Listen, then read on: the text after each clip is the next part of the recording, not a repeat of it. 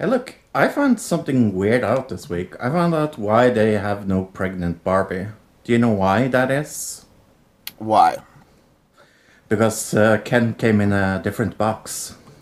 Another digital citizen. Another digital citizen.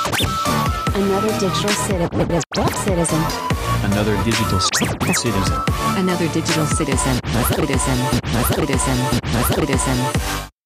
Hello, ladies and gentlemen. Oh, that's right. I'm not allowed to say that anymore. But hello and welcome to another digital citizen. With me, I have Luke. Hi, Luke. Hi, everybody. How's it going? Hi. It's going okay. We went back to the roots today. Yeah, that's right. Doing a stupid joke at the opening of the episode. How did we? I remember at one point, like one of us three, me or Tilly, made like a dumb joke at the beginning of the show, and then it became just a running gag for like a year, and then we stopped doing it. Over a year. And we stopped doing it because I think we just ran out of stupid jokes. We were like started looking up jokes, and it just felt disingenuous at that point, right? Yeah.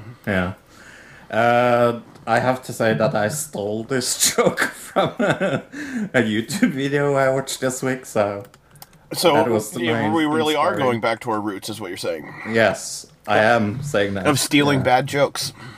Other than that, that is not a bad joke, because it did come in a different box. We're the Amy Schumers of podcasting over here. Stealing bad jokes. Ooh, talk for yourself there, mister. I'm not the one that stole the bad joke. I'm not a white woman. Okay, well maybe you're the Dane Cook. Is that better? I don't think that's much better. No.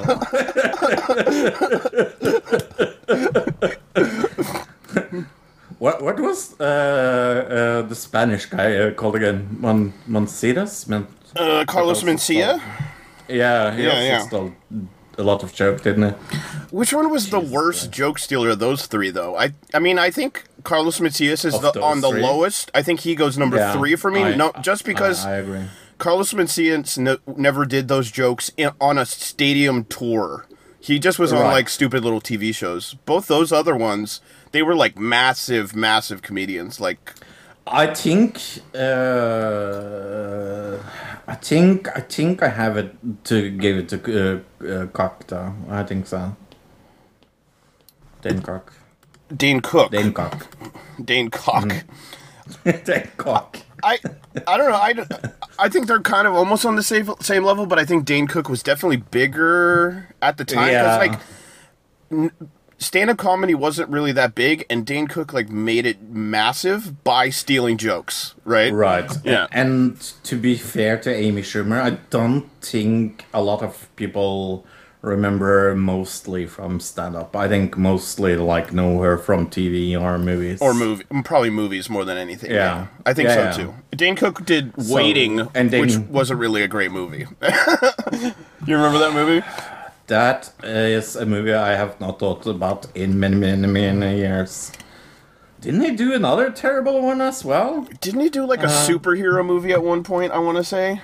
Oh my god, did he? I think so, but I think it was like a superhero comedy.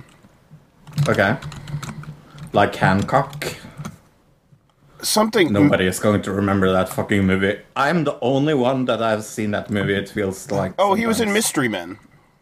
Oh, he was in Mystery Man. I knew there was something. I knew it was like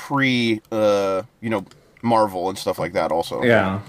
Oh, to be fair, Hancock was also pre-Marvel. I don't know when Will Smith's Hancock came out, but I would think 2000... I want to say 2007 or 8. This one came out in 99, so... Holy moly. Like, that's Is it way... that fucking old? Yeah. Jesus Christ. What were you saying? Hancock, right? But that wasn't Dane Hancock. Cook. That was Will Smith. Will but Smith. yeah, I mean, it was kind of also a bad comedy superhero movie. Terrible movie. Yeah. 2008. I was on that one. Yeah, I said 2007, yeah. Not bad. Not bad at all. Yeah. So how's your week been, birthday last week, boy? Was it my birthday last? Oh, my birthday last week. We already talked about the whole birthday thing. Yeah, I mean... Yeah. Oh, I guess it was my birthday the day after, technically. I didn't really... I just went to town. I went to town. I went grocery shopping on my birthday. Yeah. Yeah, and that was it. Yeah, I didn't really do anything special on my birthday, really. I guess me and my parents had like a low-key kind of dinner that night and hung out. But other than that, it was just like a super chill day. I mean, I had the day off. I didn't like go to work or anything. So that was good. Yeah. Mm-hmm. Well, on Monday, it's my turn. Already? Oh my gosh, that's so fast. I know. I'm going out. I'm looking forward to that. I'm eating at an establishment in Norway that has a kind of a crooked history and kind of funny history called Egon, Egon, and that is one of the characters like from Ghostbusters? A movie franchise in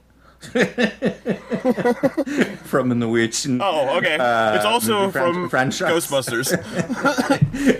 It's the villain in Ghostbusters, to be fair. No, it's the good guy. Was that spelled the same way? Egon is Wasn't one of the Egon Ghostbusters. the one in the picture? No, Egon's one of the He's the smart Ghostbuster with the glasses. He's the one that... He's the gadget... one. He's the gadget guy. Yeah. The dead one. Is he dead? I have no idea. Like, the actual character? Or, I mean, the actual actor? I don't know. I have no idea. So, yeah. I think that's why he couldn't be in any of the reboots. Oh, the new reboots. Yeah. Yeah, okay. Because he was dead, I think. Maybe. Maybe. I don't know.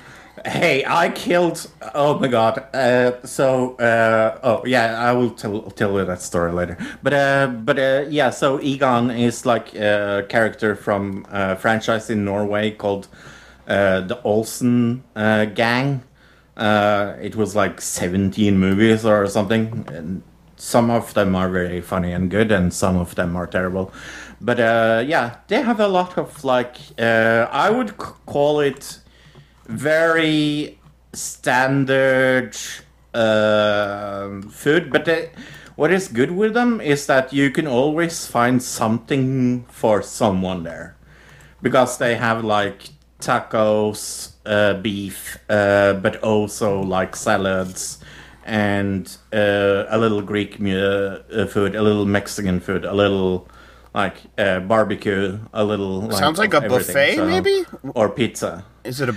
It's not a buffet. Okay. Yeah, no, you have to order by the bar. Sure. Something I find a little stupid in COVID times. Yeah.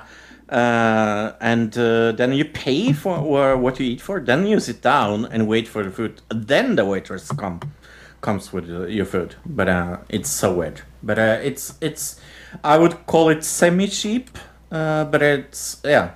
Everybody can find something they want there. So that kind of order... The quality of the food is not good. Yeah, sorry? That kind of order styling where you go up and you order and then you come back and then the waitress comes out and then they come back with your food. That's like a classic barbecue place here in America always does that. It's so incredibly stupid. It's just a different style of ordering. I think it... yeah. It opens up like so the staff can all be in the kitchen more, where they don't have to always be out serving. Does that make sense? So yeah, I think it frees up staff a little bit. It does, but it's for the price I pay there, because they are not like cheap at all. Okay. I would say they are like over middle. Oh, but they have low quality food. Okay, they're. Well, I won't say like it's bad food, but it's very bland and there's nothing that super excites me. But it's somewhere where everybody can find something to it. Like they have club sandwich if you want club sandwich, and they have pizza if you want to have pizza. Like it's okay. Kind of that. Yeah. So yeah, I'm going there. So that's fun. Taking my psychiatrist and one of the other people that works with me there and celebrating me. Okay. So that will be fun. So yeah, you're gonna celebrate at this restaurant, Fro. Yeah. You mean in illegal ways? I don't think you can. Well, depending on if Off you're buff. gonna. Yeah, are you gonna leave the country and go over to Amsterdam? Netherlands? Yeah. Yes, because I would never smoke marijuana in Norway. Just make that very clear. It's very illegal, but in Amsterdam, yeah. I saw an article No, this I'm week not- that Amsterdam. Remember we covered the whole thing with the not selling alcohol, and Yes. now they're like Yeah. telling people not to come there to buy drugs. Yeah, they're not very happy Yeah. with the tourism there right now. Yeah, I wonder why. But the U.S. federal health agencies are recommending easing restrictions on marijuana, so they're going the opposite direction. Yeah, isn't it? I feel like this is a tiny step in the wrong direction. No, this is the right direction. The Department of Health and Human Services has recommended a drug enforcement to the Drug Enforcement Administration that marijuana be reclassified as a Schedule 3 controlled substance. So I think what you're mistaking is thinking that that's higher because the number's higher, right? Yes. No, it's the other Yes. way around. Schedule 1 is the highest, and then it Oh. goes down from there. There you go. That is contra-logical. It's just, I don't know why they set it up. I think it's like, yeah, that it is kind of silly. That is so stupid, because I would think, like, if you're, like, number 1, you're, like, baby, 2 is, like, I know, harder drugs, 3 is even harder drugs, like, it gets up in the scale, like, 5 is, like, hard heroin. But I think when they're talking schedule, they're talking about, like, criminal statutes and things, like things you can, like, Okay. crimes against you. So Schedule 1 meaning the highest crimes, and then Schedule 2 would mean the lower crimes. Does that see? So it, That, no, still doesn't make sense. That's weird. well, you got to think of it as levels. So, like, the first Yes, level. I understand. Right, okay, yeah, yeah. but the first level in the game is always easier, Luke. So there's also that. I suppose. When you go on, it gets harder and harder. So it's a little like, I find that a little bit wedge. Right, okay. Yeah. That's just how it works, I suppose. But according to a person Yeah. familiar with the recommendations who spoke on the condition of anonymity because they were not authorized to speak on the issue to the press, I'm assuming they're probably from the DEA, marijuana is guessing currently so, I don't Schedule know. 1 and is deemed alongside heroin as well as LSD and as having potential for abuse and no medical acceptability. Okay. Right. So yeah, that's stupid. It should not be in that category. Heroin and smoking marijuana is definitely not the same. On the same level, right. It's been that way forever also. That is so fucking stupid. Yeah. Such a decision would not outright legalize marijuana at the federal level, though. The policy that has long conflicted those in the states that have legalized marijuana. But it could nevertheless Right. alter the landscape of the country, cannabis in this country, boosting the ability for the marijuana industry to regulate within states. This is definitely a political move, I think, by the Biden administration to do something good. Right? Right. But they don't want to go all the way. Like, they literally could legalize marijuana at the federal level if they wanted to, and that would be Right.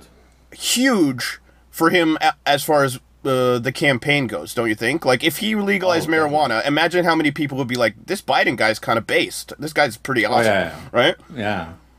I don't know this answer. I'm not sure you know either, but do you know approximately how many states have it legalized now of the 50? I don't know off the top of my head, but luckily it's right in this article. 23 states and D.C., Washington, D.C., have legalized recreational marijuana. Medical use... So 50%. Medical use, though, is lawful in 38 states, according to... So, Okay. which is like you have to get a card that says you Right. have medical use for it. So, Yeah.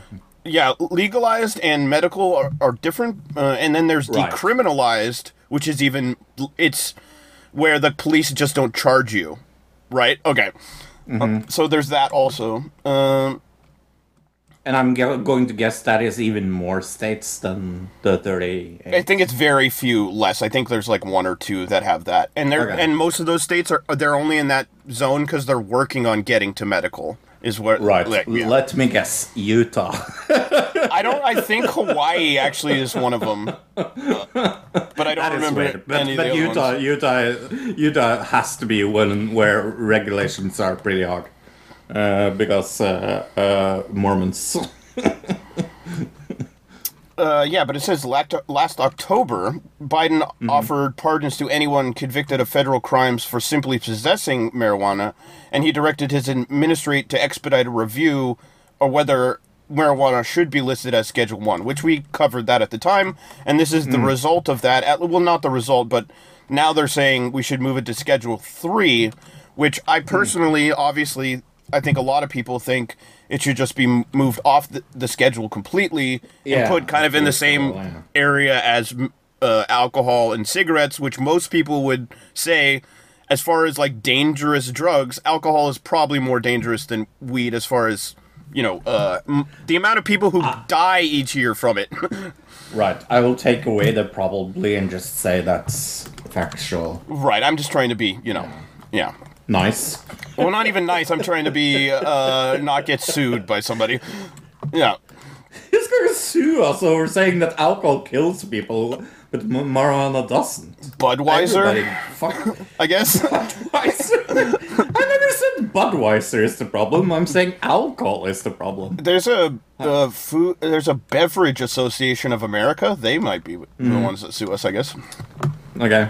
I'll say it directly. Hey, Beverage Company of America, sue me. I live in Norway. Right. Yeah. Okay. There. I'm going to guess if you're a Proud Boy, you're not allowed to smoke marijuana. What do you think about that? I bet they all smoke marijuana. I'm probably thinking that they do other Class A. My guess is the Proud Boys all took like massive bong rips before they went into the Capitol. Yeah. I think meth is a bigger problem there than marijuana. I bet they do all that stuff. People think, oh, Republicans they don't smoke weed or whatever. No. They do, yeah. No, redneck people smoke just as much weed as hippies. Like it's not even like I know both sides. So yeah. Mm-hmm. Wasn't it? If my memory hits me hard, it was Clinton that didn't want to say that he inhaled, right? Was it Clinton? Probably. Or was it Barack Obama? But I do remember that before them there was a clown called Bush that definitely did a lot of drugs and admitted to it. Yeah, it was Clinton that said that. Yeah. So there's that. But Proud Boys, yeah. Enrique Tarrio gets record 22 years in prison for January 6th. Before we talk about this article, do you think that's fair? Like 22 years? I mean, he was the leader, according to them. He orchestrated the entire event, so I suppose so, yeah. Yeah, I think so as well. I mean, if you're the leader of somebody who's trying to take over any type of, like, governmental, not even governmental, if you're planning a takeover of anything in an armed fashion, you probably should, yeah. I think it's the armed nature of the thing that's the really bad part of it, right? That they had guns. Yeah. Yeah. The whole January 6th thing is so fucking weird. It's, I think it's even weirder for the two of us because we saw it live on the podcast. Yeah, if anybody's interested, you can go back and listen to that episode. And that was so, like, weird because it happened just when we were recording. It says here he's been sentenced to 22 years in prison for orchestrating a failed plot to keep Donald Trump in power. Tario, 39, pleaded for leniency before the judge, imposing the prison term topping an 18-year sentence previously given to Stuart Rhodes of the Oath Keepers. He's the leader of the Oath Keepers, and this guy's the leader of the Proud Boys. One got 18, one got 22, so he was charged with seditious conspiracy and other convictions stemming from January 6th. His sentence comes as the Justice Department prepares to put Trump on trial at the exact same courthouse in Washington on charges that the president illegally schemed to cling to power. So, this is all going to be related to the Trump stuff eventually. Like, it's probably going to come up in court. And actually, I saw this morning, they're starting the televised Trump trial in Georgia. That was the first... Right. I saw the first court things as I was waking up this morning, so... Yeah, I looked at it. Yeah. Tario is also the guy we talked about previously that was an FBI informant for like 5 years up until like 2019, and then this happened. Yeah. Yeah. Yeah, now this whole... Yeah, like I said, I find the whole January 6th thing one of the most scary things I can remember in near history, but I watched live. It's so absurd thinking of it, and it's just like, yeah, I think this was a correct sentencing. I usually think that you shouldn't put people in prison if it's not very, very crimes like this, or if you're a fucking pedophile or something like that. But yeah, I think this was good.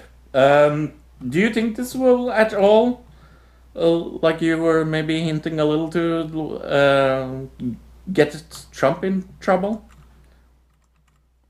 Will it get Trump in trouble? Oh, I think they'll use these convictions as evidence in the trial against him. Yeah. I think you would be stupid as a lawyer not to point out, hey, look, all these people got arrested for this, and they were all involved with this whole insurrection, and Trump was also there. I think it would be dumb as a lawyer not to point that out. I agree. State election officials prepare to disqualify Trump under the 14th Amendment. I have to be totally honest. I know one amendment, and it's the right to bear arms. That's... Well, no, I know two. Free speech is also an amendment. Okay, yeah. Yeah. One interesting thing about Tario is he wasn't actually at the January 6th riot, which we pointed out in the past. Remember, he got arrested for the Black Lives Matter banner that he burned a week before or something, and then so he wasn't actually there, but he's being charged with conspiracy because he planned it. That's the whole thing. He wasn't actually involved. Well, he was involved. He wasn't actually there. There you go. Right. As a Norwegian, I know two amendments. I know the right to bear arms and the right to free speech. I see that state election officials prepared to disqualify him, Trump, under the 14th Amendment. What is that amendment, and what is it all about? Apparently, the Section 3 of the 14th Amendment, it says that it bars any public official who swore an oath to protect the Constitution from holding office if they, quote-unquote, engage in insurrection or rebellion. Okay. That seems like Trump, doesn't it? Or gave aid or comfort to enemies therefore. That's also in quotes. That also seems like Trump. That does... Yeah, I think the first one more than the second one, but yeah. More than 2 years later, the former president faces criminal charges related to his post-defeat efforts. The conversation about the 14th Amendment has reached a level that has apparently gotten Trump's attention. In fact, it was nearly 24 hours ago when the Republican turned to his social media to do something that he has largely avoided. Trump commented on the constitutional provision and pushed back against it. So, they're just trying to say him actually talking about it means he probably is concerned that this is a thing. there's a lot of talk from not only Democrats, which is obvious, but there's a few, anti-Trump Republicans who are on board with this. What do you think? Yeah, I think this is where I would have gone after Trump, focusing my efforts to go after Trump here, because I think it's very, very clear that he was riling a lot of people up around January 6th. I mean, his speech and everything, and like...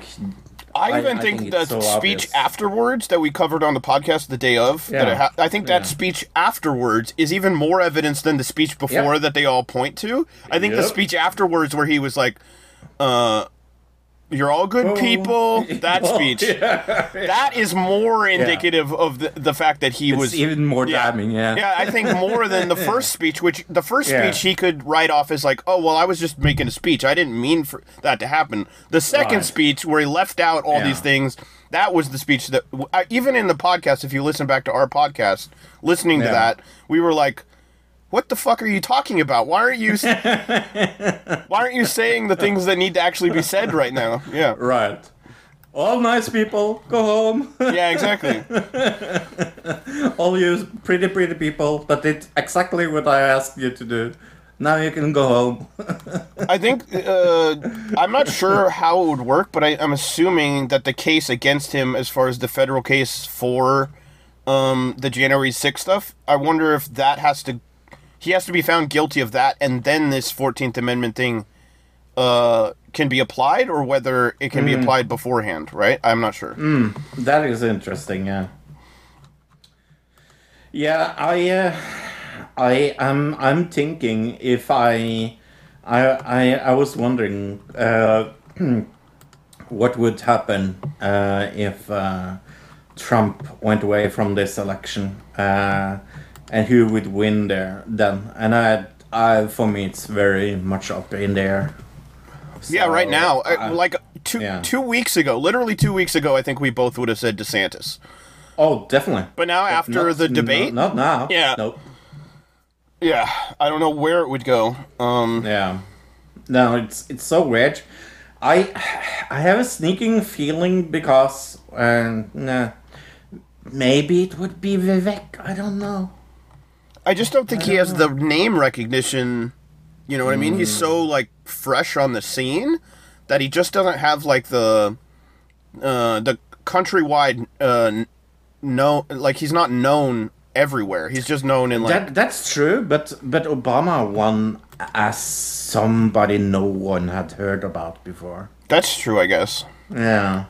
Yeah. I mean, So and there is that. If it happens and then the debates continue and he continues to be in debates and people get to know who he is, I suppose it could happen. I mean, I'm very curious. Like I said when we talked about debate last time, I'm very curious about if they are all going to pile on Vivek because Trump will not be there and not care about DeSantis at all. That's if I was Nikki Haley's campaign manager, for example. Okay. I would definitely go after Vivek because I think that in when it comes to giving a good performance, DeSantis is not really a big threat when it comes to... There is one thing going against Vivek, especially on the Republican side of things, that maybe I'm not really... I don't know how much it would play a role, but he's a brown man, Fro. Yeah, I mean, yeah. And I have eyes, yes. And the Republican Party... don't like brown people. Right. I agree. There's that whole thing also. Right. Yeah.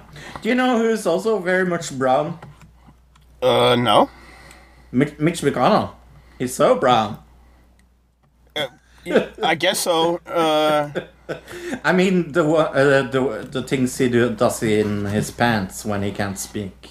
Yeah, maybe what's happening is somebody... Have you ever heard of the brown noise? brown noise. Maybe what's happening is somebody is playing the brown noise in these news conferences, and that's what's causing him to pause because he shit himself. That's possible. Welcome to Conspiracy Corner. Hey, it's just as accurate as a Havana syndrome, so... That's true. And that is something you can ask for money to get rid of. So that's that. Mm-hmm. So there you go. That extremely real and really concrete sickness you can get. Yep. Owned atheists. Mitch McConnell, the Republican leader in the U.S. Senate, is not evidently suffering from a seizure disorder. Said the congressional physician on Tuesday. Okay.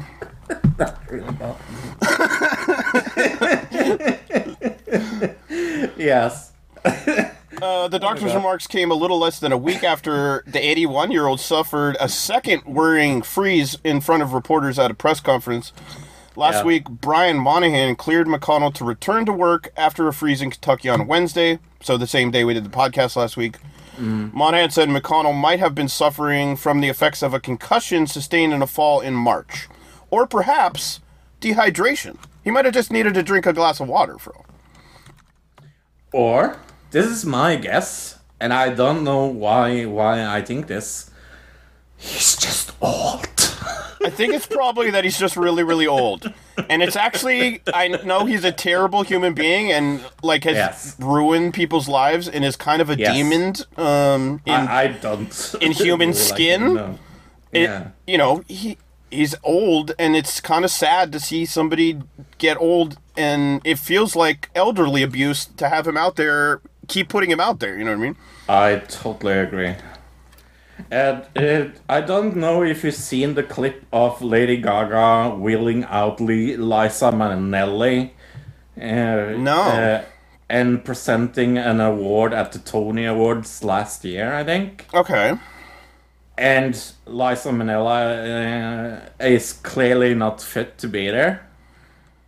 They're just putting her out there as like a token kind of thing. Yeah. Right. And nobody understands. Like she's confused. Why they are there, and it is so bad. Like it's sad, is what it is. Yeah. And this is also sad to see, even though he's a horrible person, right? Yeah. Right. Yeah. I mean, yeah, you can dislike the guy and still be like, that's very sad that an old person is getting so old, and that these people are clearly taking advantage of him, just like, you know, the same way they're taking advantage of Dianne Feinstein on the Democratic side. Right. Yeah, just, or you know. On the music side. Just go play bingo. You know what I mean? Like, we don't need you. Go away. Yeah. Aren't there reruns of Murder, She Wrote on or something? Jeez Louise. Yeah. The best show in the world. I have to say 2 sentences about Murder, She Wrote now. Okay. It is such a weird show. Like, everybody, if you look, like, if you've seen more than 2 episodes of Murder, She Wrote, you always know the murderer. Because they always have the heading in the episode. It is so fucking weird. Anyway. Well, it's kind of... It's like... I think it was kind of... They were trying to have the female version of Matlock at the time. Yeah. You know what I mean? So, but it didn't work as good. Because Matlock is so amazing. much better. Yeah, but I think they were going off that kind of concept. I never saw... Like... The only thing I've ever seen of Murder, She Wrote is the opening sequence, because I would see that turn on and after Saturday morning cartoons, and I would switch the TV off. So You'd never seen the whole episode of Murder, She Wrote? No, I even ended up trying to watch it later in life and started it, and I think it was I wanted to watch it because I'd finished Matlock, and I was like, this is not as good as Matlock. So no, it's definitely not. No. I was wondering maybe the reason why he stopped up and was a little all over the place. Maybe he was at Burning Man and couldn't get out of there. That's it. He just and he was tired because he was. No, he probably took a high dose of LSD right before he got there because he was at Burning Man. So he was seeing. He was seeing some kind of demons like in his vision. That's why he couldn't talk. Right. Yeah. Okay, but this is kind of sad, and it reminds me a little of tiny little thing called Fire. Funny enough. Other than that, it was actually a good festival. But there was some flooding, and it allowed thousands of people in a stranded situation. And the CEO of Burning Man came out on Sunday and said the situation at the venue at the Black Rock Desert was under control and far from alarming. Burning Man estimated 70,000 plus attendees were isolated at the venue as rain returns and as roads closed, muddy campgrounds, and there was one reported death that day. Yeah. Organizers. So go ahead. Were the survivors like given food and things like that by the venues, or what was going on? That I didn't really understand. I didn't understand that either. But the whole thing of Burning Man is you're supposed to like come prepared yourself. That's like the whole thing of it. So a lot of people had prepared for the week. I don't think they sell like food there and things, do they? I think you can buy food from individuals, but they don't have like venues. The venue doesn't set up vendors. Right. But it's kind of like the whole point of it is you're supposed to like be self-sufficient. That's like one of the tenets of the festival itself. I mean, over the years, the festival has gotten so corporate. At least from when I was a kid, it's been around since 1986. It's been around forever. It moved to the Nevada desert in 1991. This has never happened, but I think this has to do with this is like the crazy weather we've been having because of global warming. They weren't expecting this crazy rain to happen, and because it's a desert, the ground gets wet. It barely ever gets wet, and it turned into just like a giant mud pit where cars were stuck and things like that. That's what happened. Other than there's no global warming, of course. Right. According to Vivek, I suppose there is no global warming. Well, I hope they were all given like their own personal Winston. That's how you survive in a... No, you need a cheese sandwich. That's... Everybody knows the cure to festival blues like that is cheese sandwich. Yeah. Not a Winston. Okay. What's a Winston? I think that was the name of the volleyball in Tom. In Castaway? Okay. Castaway, I think so. Yeah. When I was a kid, I remember people saying, Burning Man's corporate, all these like tech CEOs go there and spend millions of dollars to bring their giant campers and like their personal chefs and like have like their whole big entourages who bring like automobile like vehicles and things. Like there's all these really rich people that go to that now, and it's kind of been taken over by that part of where it used to be more like just hippies going there to do drugs and get away from society, where it's not really that anymore as much. And when I was a kid, I remember people saying, "Oh, you need to go to the Rainbow Gathering. That's the real Burning Man." Have you ever heard of that? The Rainbow Gathering? It was actually was created in 1971, so pre-Burning Man. Never ever. And it's all around the world, actually. Okay. Yeah, I remember it says in the 1980 gatherings started to form outside North America as autonomous but connected events around the world. Rainbow gatherings are temporary, loosely knit communities of people who congregate in remote forests around the world for a week or more at a time, with stated intentions of living a shared ideology of peace, harmony, freedom, and respect. So it's like the Rainbow Gathering is what Burning Man used to be, but it's all around the world also. So that is interesting. It's planned, but not all of them are like planned the same. They're all individually. It's like it's a network that kind of they just decide when they want to do it as individuals. It's kind of interesting. Yeah. Right. Yeah, and I have a feeling like it has become a little more corporate over time. The idea itself, I don't find at all corporate. But no, I think it had to do with the rise of like the .com era, and that all that money went into, because this started in San Francisco, is where Burning Man started, and that's the epicenter of the tech boom, and so a lot of those people were already probably going to Burning Man pre-tech boom, and then it got kind of encapsulated within that, if that makes sense. Like, they were already there, then they just got rich. That's the way maybe I see it. I don't know, though. It could be wrong. Yeah, no, I tend to agree with you, actually. I think you're 110% correct. It's probably that. But it's a little like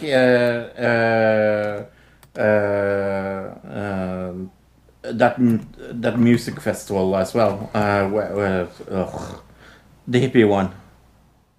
The hippie one? Woodstock? Woodstock, yeah. That also started out as non-corporate. And then they tried to corporate it. Yeah, but they tried to corporate that like 35, 40 years later or something? Yes. It was terrible. I think this is a little different because it was like a gradual corporatization, like over time. Totally. But I get your point. It like after they corporatized it, that's when everything fucking fell apart. Also, yes. With Woodstock. Yeah, exactly. Was it Woodstock 98? I want to say. It was the MTV Woodstock. Yeah, it was the one that they did the documentary last year or 2 years ago. Yeah, last year, the documentary that we watched on Netflix. Really good documentary. Anyway, let's talk about Delaware. A state I know. Do I know anything about Delaware? It's the smallest state in America. Is it? Yep. Really? Okay. Yeah. Where approximately is it? Is it in middle? It's in. I want to say it's one of the first 14 colonies or whatever. So it's in that New England area. Okay, cool. I'm assuming you've never been to Delaware? Fuck no. I think Delaware is a place that you just kind of drive through.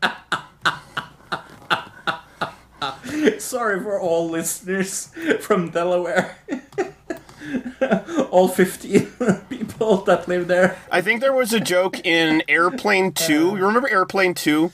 I do. The guy who's he's the guy, what do you call it? Flight controller. And he's the guy, he's like, does the pterodactyl joke. There's a joke in there where he's like doing a radio show on his thing, and he's like, Delaware? Who goes to Delaware anymore? We love you people from Delaware. Yeah. All 15 of you that live there at the point. Like I said, I think it's just a place people drive through. So that it would explain why a Delaware man had to block police from doing a speed trap, because just people are driving through there. That's my thought. Yeah, he got some judgment against the Delaware State Police. Yeah. They have agreed to pay him $50,000 to resolve a federal lawsuit by a man who said troopers violated his constitutional rights by preventing him from warning motorists about an upcoming speed trap.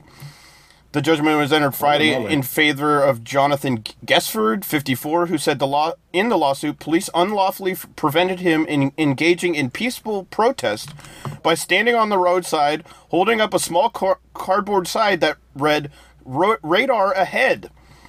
So he would just stand, around the corner from where a cop was sitting there trying to catch people, and he would... I've heard of people doing this before. I always appreciate it. Yeah. After Gesford raised the middle finger at troopers while driving away from the initial encounter, he was then stopped and cited for improper use of a hand signal in his car. Yeah, that sounds like some bullshit. That is so bullshit. I think not only should he get the $50,000, this officer should be charged with unlawful use of power. You know what I mean? That's just overuse. Yeah. You know he was just pissed off because he flipped him off. Yeah. Oh, definitely. 10 out of 10 times. Police dash cam audio then captured troopers laughing and giggling at the notion of citing Guessford. So then they even left evidence that they were doing it improperly. Yeah, this is I'm down with him getting. I just think these. Does it say anything about? It doesn't. I just don't see anything about it. But maybe they were probably reprimanded in some way. But I'm guessing they didn't get fired. You know what I mean? The police. Mm-hmm. Yeah. Yeah, people. I mean, I remember. It sounds like I'm 60 years old, but I do remember defund police era of all things. And when people come up with stories of this, I don't see why you should give the Delaware police money if this is what they use their resources on. Like, literally, I don't understand it. I will never understand it. I don't have the capacity in me to say that this is at all logical or at all smart to do. And it's not what I think a police should do. Well, even right here, the dashform video shows Douglas racing after him at speeds of more than 100 miles an hour in a 55 mile an hour zone, just because he flipped him off. He was asked, is there a reason you were doing that? Box told that he was that Guessford was engaged in disorderly conduct. Box replied to Guessford, after Guessford told troopers that he was going to take legal action, take it to court. That's what I want you to do. So that's what the cop said to the guy. We're going to take you in, we're going to tow the car, and we're going to call social services for your kid, the police officer said. That's a threat, not a promise, said the police officer. Well, it's both. It's both a threat and a promise. It's definitely a threat. Lieutenant Christopher Pop, so the lieutenant in this situation, said that Box... what Box did was, quote-unquote, pushing it. Pop tells Box in a phone call, you can't do that, that will be dropped. Box replies, yeah, it's going to get dropped. I told Douglas it's definitely going to get thrown out. That's not really going to fly, what you did, buddy. So, even the lieutenant in the situation at the time was like, that's not good. So, I guess not all of them were bad cops, but it seems like this guy wasn't... He didn't reprimand him either for it, so that's not... Yeah. I almost told you a story when we were talking about Burning Man that I kind of regret not telling you now that I was thinking about it. Okay. One of my favorite games, Watch Dogs 2. I don't really care about 1 or 3. Okay. But Watch Dogs 2 is one of my favorite games. And one of the best missions in Watch Dogs 2, where the whole of it is laid to San Francisco, is a mission in Burning Man. That's like Burning Man for me. I mean, I can understand the visuals of it in a video game would look cool. So I totally understand that. So cool. Yeah, one of my favorite missions. Anyway.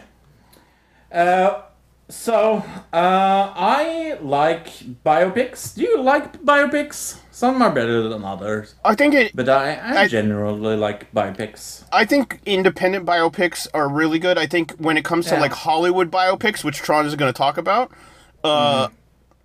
there's a formula, and they follow it every time, and it's predictable as fuck. Yeah. Like Elvis.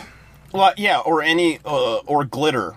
Glitter and Elvis were literally the same movie... As far as, like, the... Leave Mariah Carey. As far as, like, the plot and the way that the story is designed, the formula for Elvis and Glitter are the same formula. Yeah. Hot take, I think Glitter is a better movie than... I don't want to go there. Hot take. I don't want to go there. Then Elvis. Yeah, sure. I think so.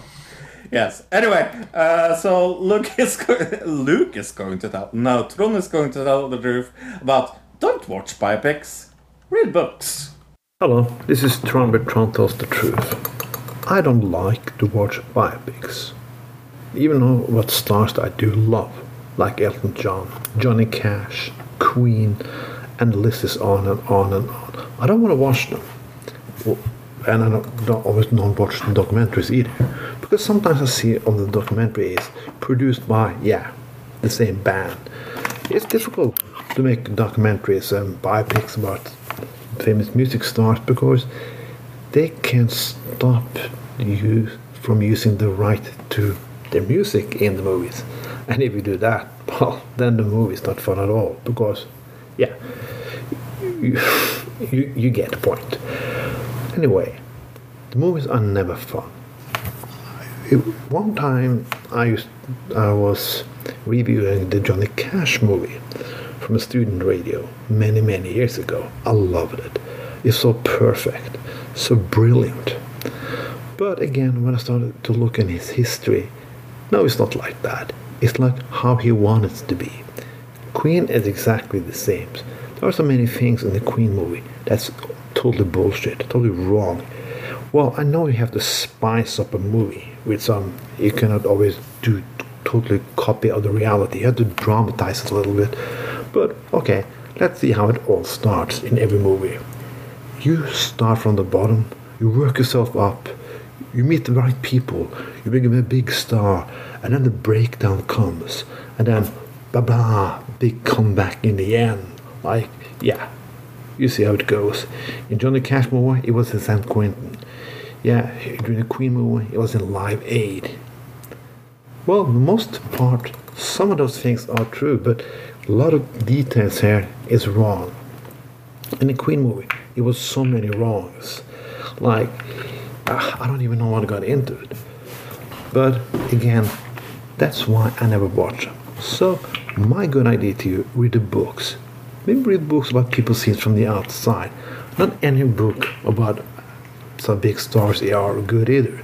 I read books about the vocals of my Rolling Stones, Paul McCartney, from an author I will not name. So somebody also likes to put some gossip into it. But reality is a lot more complex. Life to a person is a lot more complex. We like to see heroes as not normal people, just as heroes. If there happens something wrong with them, it's obvious some misunderstood things, blah blah blah. But people are definitely people when you come to this point. I wish they could make a movie being totally honest about the artist, about the writer, about the famous singer. It could be very interesting. But again, everybody has a product to sell, so that will never happen. This was Tron. Don't Tron Stuff. Don't watch biopics, read books. Thank you, Tron, as always, and I do agree. Read a book. We'll talk about books a tiny bit later. But let's talk about TV round. I've seen a lot of random shit this week, that's for sure. Okay. I will begin with a Netflix show that I did not know was popular at all. So I think they said they had like 23 seasons in Japan before Netflix bought it and made it a show. We're calling it Is She the Wolf? ? Wait, did Netflix just buy all the seasons, or they remade it for Netflix? No, they remade it for Netflix. Right. Yeah. Okay. Yeah. But it's I think they said like 20. I think it at least was 20, but I think it was like 23 seasons or whatever. Okay. But it's a dating reality show with consequences. So there are the whole concept is like they're there to look for true love, but hidden in the contestants on the female side. Just on the female side, this is going to be a point, is a wolf, a saboteur that is only pretending to fall in love. And it's 10 people, and it can be an unknown number of wolves. Like I think like it can be 2, it can be 5, it can be. I thought it could 1. I thought it was just 1, but okay, that's different. No, I think no. was the original version just 1? Because I remember reading a description. No. Oh, okay. No, and it's very addictive and very cozy and relaxing. I usually don't. I find things like this a little like uneasing, because it's like you get a glimpse into people's life that you don't know, so it's very like off there. I was wrong. It has run for 13 seasons in Japan. Sure. Not 23, but that's a lot of seasons. I really like it. It's 5 men, 5 women, 10 together, and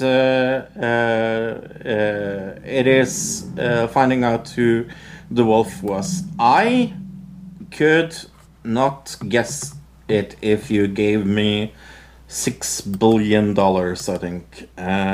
That's one of the things I liked about this. I have a tendency to like, especially when I watch the American The Mall, where I think this is as close as you get to The Mall. It feels a little like The Mall mixed with dating. It's like a tiny bit weird.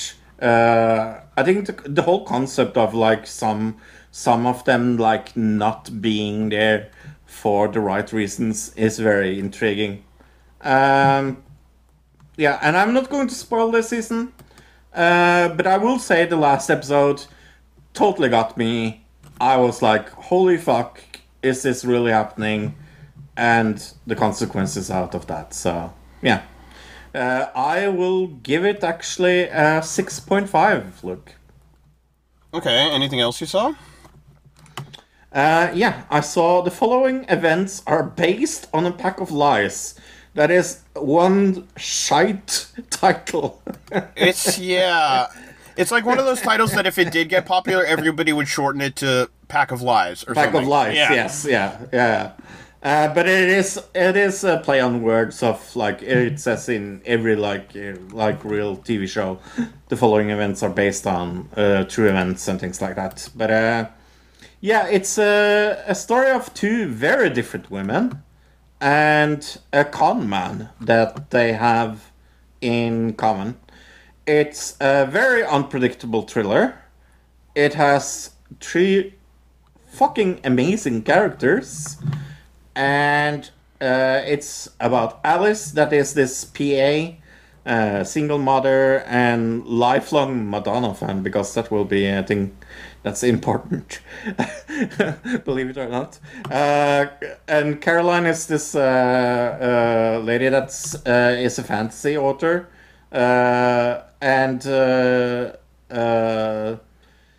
I think her husband just died and lives alone with her toy poodle.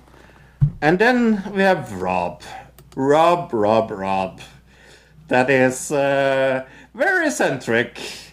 And he's this entrepreneur that maybe are trying to get money out of them, and they are maybe trying to destroy him because of that. So it's a revenge story, and yeah, I really recommend this. I'm going to give it an 8.5, I think. Yeah, 8.5 out of 10. It was really fun. It's a UK BBC show, so Okay. really good. All right, I saw something on Max. Adventures of Fiona and Cake Adventure Time spin-off show. I was never a huge fan of Adventure Time. I've seen a bunch of it. Oh, I really? never watched the whole series. Did you? Oh yeah, Yeah, okay. big adventure fan. I even have some of their games. I just never got into it like a lot of people did. I know it's like pretty cult classic at this point, you know what I mean? Definitely, yeah. it's something I should go back at some point and watch it. Probably this, I don't think I'd probably continue watching. No, it's really bad. I mean, I don't really see a comparison other than the animation style to this and the original series. Like as far as like how it's all built and everything. It's about a woman and her cat, and she's having these crazy dreams about an ice prince, and she's like, these seem like they're real for some reason to me. Can I just say that the Ice Prince plays a very big role in the original? Right. Yeah, there's connections to the original, right? Is that... Yeah. Oh yeah, many. Right. And that's maybe one of the things that made me a little like angry at this show. It's like, it's supposed to be a sequel, prequel, whatever. Right. At least the 2 episodes I saw, it didn't really catch me. Like the cliffhanger at the end of episode 1, it felt like they should have gone one step beyond, or one scene beyond the end of episode 1, and that would have been a good cliffhanger, right? But they cut it at a point at the end of episode 1 where I was like, okay. Yeah, why should I keep watching now? But if they would have gone one more scene in the end of episode 1, it would have been good. It's just, I don't know, something about that made me go, this is not that well thought out, maybe. You know what I'm saying? It's fun. There's some good comedy in there, I guess. Some of the characters are interesting. The animation is what it is, I guess, you know? It's not, I don't think it's trying to be super good animation. You know what I mean? Right, it is trying to be very close to the original, I would say. Well, yeah, I'm just saying it's not trying to be Mario Brothers movie. No. Right, it's trying to be its own self. Yeah. And yeah, for that, the whole thing, you gotta give it like a 4. I'm thinking a 4. Okay. I think that's incredibly nice, but I think that's a little like when you're not a fan of things and you don't have expectations of things. Yeah, that's true. Liking this. I really despise this weird a part of me that I didn't know was there before I saw this show. I watched the first episode and I literally wrote down I'm never ever going to watch this again. And then I breathed heavily and I said to myself, we have a rule, keep it, for fuck's sake, watch episode 2. And I forced myself through episode 2. I did not have any good time with this. There was no adventure in this Adventure Time spin-off. Haha, see what I did there. I'm going to give it a 2. I can understand that there are aspects of this that you like if you're not a fan. But for me, it was just a piece of turkey. Yeah, I thought I was low because the scores everywhere. It has 90% audience score, 100% on Rotten Tomatoes, and 90% on IMDb. So I thought I was the one that was going to be low here. No. Yeah, okay. That's weird. Yeah, no, I've seen reviews of this and people are like so fucking loving it. And I don't get it. I really don't get it. Yeah, and it's not like it has a small amount of reviews either. Like, there's a lot of people talking about it, obviously, because the original was such a big show, right? So, yeah, I'm surprised. Yeah. Okay. I saw an Australian show called What the FIQ. What the FIQ? Okay. So, it's like, what the fuck? So, it's kind of Mythbusters mixed with do you remember a show from Netflix that was called 1,000, where they took 1,000 people and pulled a plane or something? Yeah, okay. What would happen? No, I'm thinking of 1 versus 100. What are you talking about? It was. So this was like a Netflix show that was trying to be a little like Mythbusters, where they took 1,000 people. They talked about having the toilet roll one way or the other. To a what? Toilet roll. What about a toilet roll? Sorry. If it was like against the wall or from the wall. Oh, I don't remember this at all, no. Oh, okay. But yeah, it's a little bit of mix with that, with Mythbusters. It's like, is yawning really contagious? Could be a question. And then they find out about that. In the first episode was one really interesting one about cell phones and using them on a plane. And in front of like gas, like when you tank your gas to your car. So it's a little like, yeah, they do experiments and find out what is the thing about things. So it's a little mix of that 1,000 People show on Netflix and Mythbusters. I liked it. I'm going to give it a 7. Okay. Something that wasn't good, Spellbound. I think you recommended this to me, right? No, I didn't recommend it. I said, you should see this. Okay, I think that's recommending it, but... Okay. No, I think I have to take a little there. I think recommend would be, hey, do you want to see this good show? I think I could construe... When somebody says, hey, do you want to see it, I think anybody would construe that as like, hey, you should see the show, but... Okay.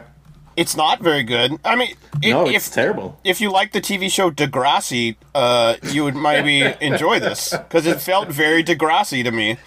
Didn't it? It had like the same camera work, Yes. same acting level. Like, it felt like it was made in 2005, almost. The animation is completely made in 2004, at least.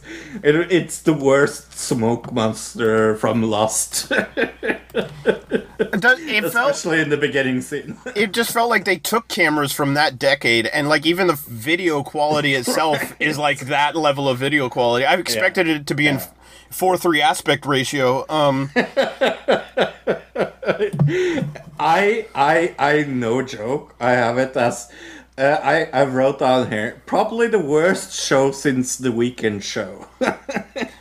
I mean, I don't want to like that's worse to me. Definitely, just because they're adults. These are a bunch of teenagers, right? So like you got to put that into consideration. In this is atrocious. I don't understand this how is the fuck soap opera in this show. This was so I can tell this is soap opera production. It's one shot, one kill. There's no going back for a second takes. You know what I mean? Like they just pumped the show out for sure. Which I'm sure that's same with Degrassi is how that's why it felt that way. You know, just like like they just are reading the lines right off a script practically because they literally just read it off a script and now they're saying it. That's what it feels like. The story is what's it about? It's about a girl who's in a dance academy in France, right? Yes. And she finds out that her whole family are witches. Magic! And they call them wizzens. So I guess that's like... I'm assuming that's the female version of a wizard, right? A wizard and a wizen? I have never heard that before. I think it's made up for the show. I think that's... I don't think you've ever heard it because it's not a real thing. Oh, it's so weird. I wonder, though. Maybe I should look that up if that is a real thing. Yeah, it's not very good. No, I will actually say it is probably... I really wanted you to see this so you could share in the pain of watching this. Yeah, no, it is one of the worst shows of the year, no joke. There's no redeeming qualities about this whatsoever. The acting is bad, the special effects are atrocious, the camera work is atrocious, the storyline is atrocious, the music is even more atrocious. That intro music to episode 1, I started laughing so It was way too long, also. It's so long. It's the longest intro of a show I've seen in like 20 years. It just felt like it kept going. Like I said, I have nothing nice to say about this show other than I have seen 2 episodes of it, and I can promise you I will never ever watch this again. If no, like, this is what I are. If there's a god and there's a devil, this is what they play in hell on repeat. Yeah, it was very cheaply done, obviously. Okay, so I'm seeing wizen is a real word, but it's an archaic variant of wizened.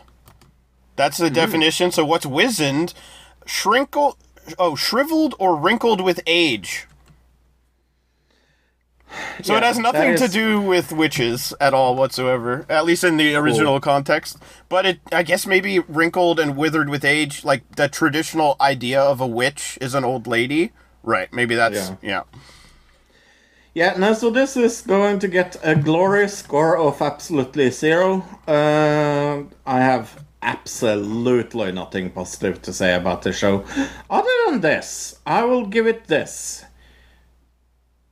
Oh, wait. No. Yeah, I'm trying to think of some, like, I'm usually able to come up with some little thing that's like, there's a little glimmer of hope there, you know what I mean? But I got nothing here, so I'm gonna give this a 0 also.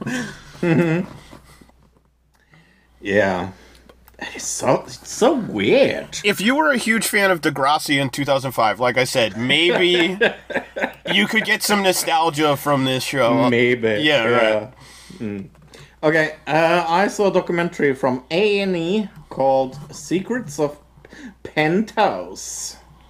This is the story about Bob Gushone. I have never heard of this guy in my entire life.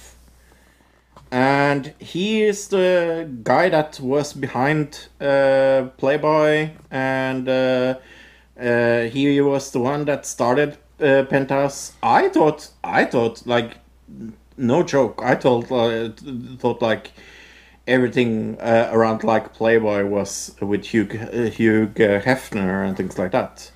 So when this guy got introduced, I had never heard about him. He died in 2010, and then he had lost all of his fucking money. And they talked to his family and people that have never, like, spoken about him before. He's a total asshole, and yeah, I thought this was interesting enough. I think problem with A&E is that their documentary style is atrocious. There's just 1 episode out, but I would say I recommend it enough to give it, like, maybe a 5.5. But be a little bit wary that it's an A&E show, so there's that. Right, it's probably pretty cheaply done, yeah. Yes. Stars on Mars finale, did you see this? Yes. I was kind of disappointed by the cheesiness of the ending, I guess, but I just think the one drawback to the show is the host, who is William Shatner. Atrocious. Yeah. I just, if he feels like he's just, I guess it's all like a big joke and everything, it's a big comedy, but like, there's something about him in the show that makes me, every time he comes on screen, I'm like, okay, I could do without this. Yeah. Yeah, what did you think about the winner, though? Was also not super happy with who won, but no, the way they did the final competition, were we supposed to know that they were supposed to be studying, like, things the whole time? I did. I thought a little about this. Because there's a competition that we will talk about, that they made up rules on the way because they didn't really know what this show was about, and this ending really felt like, we're just we have to end this show now, so I guess we will do this. Because one of the ending competitions is they have to do like a trivia thing, which would be fine if the whole time during the rest of the show there was some either trivia competitions happening, or we were told, hey, while they're on their off time, they have to sit there with a book and like study these like space things, like which never came up. So it was just very confusing. I mean, I do like the aspect of like how at the very end, kind of one group that kind of stuck together the whole time ended up because that means the Big Brother aspects of it worked. But yeah, the last episode was kind of a disappointment. Agree. Okay, that was the last thing I watched. Well, there's One Piece. Oh yeah, One Piece. Yeah, we should probably talk about that. Yeah, I got a little bit confused in the beginning because I thought they said that the women were not allowed to come back to the hall to pick more of the men. Well, that was the big twist in the middle of this episode, is that the three women, they had to pick between, or they had to drop one guy, right? But then the one girl didn't actually have to drop the guy, even though she said, "Oh, I think I'm gonna drop him," but she didn't. But we thought she did, right? Because she went to the guy's room and she was like crying, and like he was like, "Oh man, this is so tough," but then he ended up just being there, and she didn't get to pick in the next hall run through. That was so. Right. None of it made sense. And they were like, all new guys. And like they said last time, all new guys. One of the guys was somebody who returned from the last hall. Yeah. No, not from the last hall, from the first hall. Was he from the first? Well, one of the halls, I guess, yeah. Yeah, the first hall, yeah. And we recognized him right away. Well, yeah. He's got a giant, amazing, beautiful beard. Like, this guy's not, like, a discreet fellow. He's very standout, you know what I mean, with that giant beard. But they literally, last episode, said, we're never ever going back to the hall. That's what they said last episode. And this episode, they were like, oh, we're going into the hall again. We promise you it will be for the last time. But at this point, I am so fucking done with them, like, saying things, not holding it, that it's, like, lunacy. It's just, like, crazy. And, well, I think we found out this time that, because we were questioning it last podcast, whether they had picked 3 times in the hall, or whether they had picked 2 at once, and then 1 in another hall. Yes. And so that... They confirmed that... make it less confusing in this fucking episode, that's for sure. No, they confirmed that exact thing that in this episode, that that they picked twice the first time, and then they picked 1, but there were 2 separate halls, like 2 separate but like we said in that episode, there wasn't 2 separate ones. There were the exact same ones, or not the exact same ones, but there were similar people, right? The one guy who did he get kicked out this week? I don't remember. Yes. Kenny got kicked out this week. Kenny got kicked out. No, I was talking about the guy with the awesome shirt. That guy was the one that was in both the first hall and the second hall. And then the guy with the big beard was in the first hall and the third hall. So, like, when they say all new guys, it's never all new guys. It just, like that. And when they're in the hall, they always say they can't talk to each other, and then they just go and they talk to each other. Well, I don't understand why they don't just, like, reshoot that. Or, like, say, I don't know. It's just weird. Yeah. Oh, look. What? I think we did something wrong. What? I don't think this was the notes for One Piece. Oh, this is... Oops. Let me check. Yeah, that was, That was the Love Experiment. That was the Love Experiment, episode 3. Jeez, we must have watched the wrong show somehow. Gosh. I didn't... How did we do that? That's fucking weird. Well, I guess we have to continue covering the Love Experiment instead of One Piece, which I also did see One Piece. Oh, gosh. Yeah, so let's talk about the real One Piece. Yeah, so, full disclosure, we found out everybody's talking about this show. We don't really have anything interesting to bring into One Piece discussion. We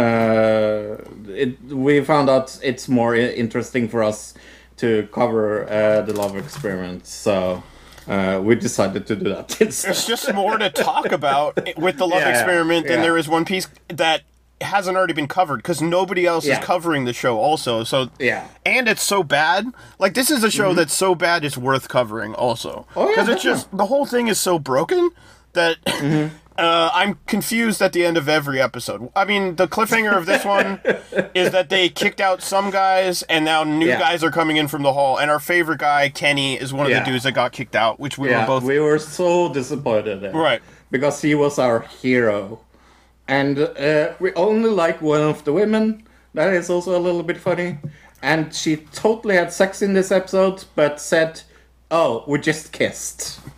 Yeah, but the guy also said nothing happened, but in a way to the other guys where it was like, wink, wink, nothing happened, wink, wink.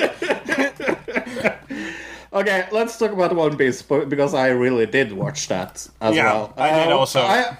I'm a little bit curious. You're not as big fan as me as the original, so I will. I've only seen first. Like, I just like the original is thousands of episodes, so it's like right. I haven't seen all of it. I've seen around, I would say, maybe 200-300 episodes. Okay. Somewhere. Yeah, I haven't seen. I've seen little bits here and there when people were watching it that were into it at the time when it was really starting to pop off, I would say. In America, which, like, obviously it was big in Japan way before that. And I also have to say something before I forget it. If you want to have the people that are originally in the original One Piece, you can turn the Japanese audio on, and it's the people that voiced the people in. Oh yeah, I was going to ask you so fun. The Japanese reality show you watched, whatever the Wolf one. It was that dubbed or in English or not? It was okay. Yeah. All right. Yeah, and One Piece. I mean, this show is amazing. I'm not so like I said. fucking I've only amazing, seen a little bit here and there of the original, but like. I heard somebody say, I don't remember who, a podcast I was watching or listening to, something. They were saying that it's a lot of fan service, and that if you haven't seen a lot of One Piece, that you won't really get it. And I understand that, but I followed along perfectly fine. There's certain things that we've watched recently where it's so much fan service that if you haven't seen every little bit of context from the rest of the original series, you won't understand what's happening. That's not this at all. I want to bring in proof number one, Sandman. Sandman is the perfect fucking example of that. Where I loved the show because I had read everything about it. Luke didn't like it because he was so fucking lost, because they jumped around and were like, you have to know the original material. That is a perfect example of what we're talking of. Right.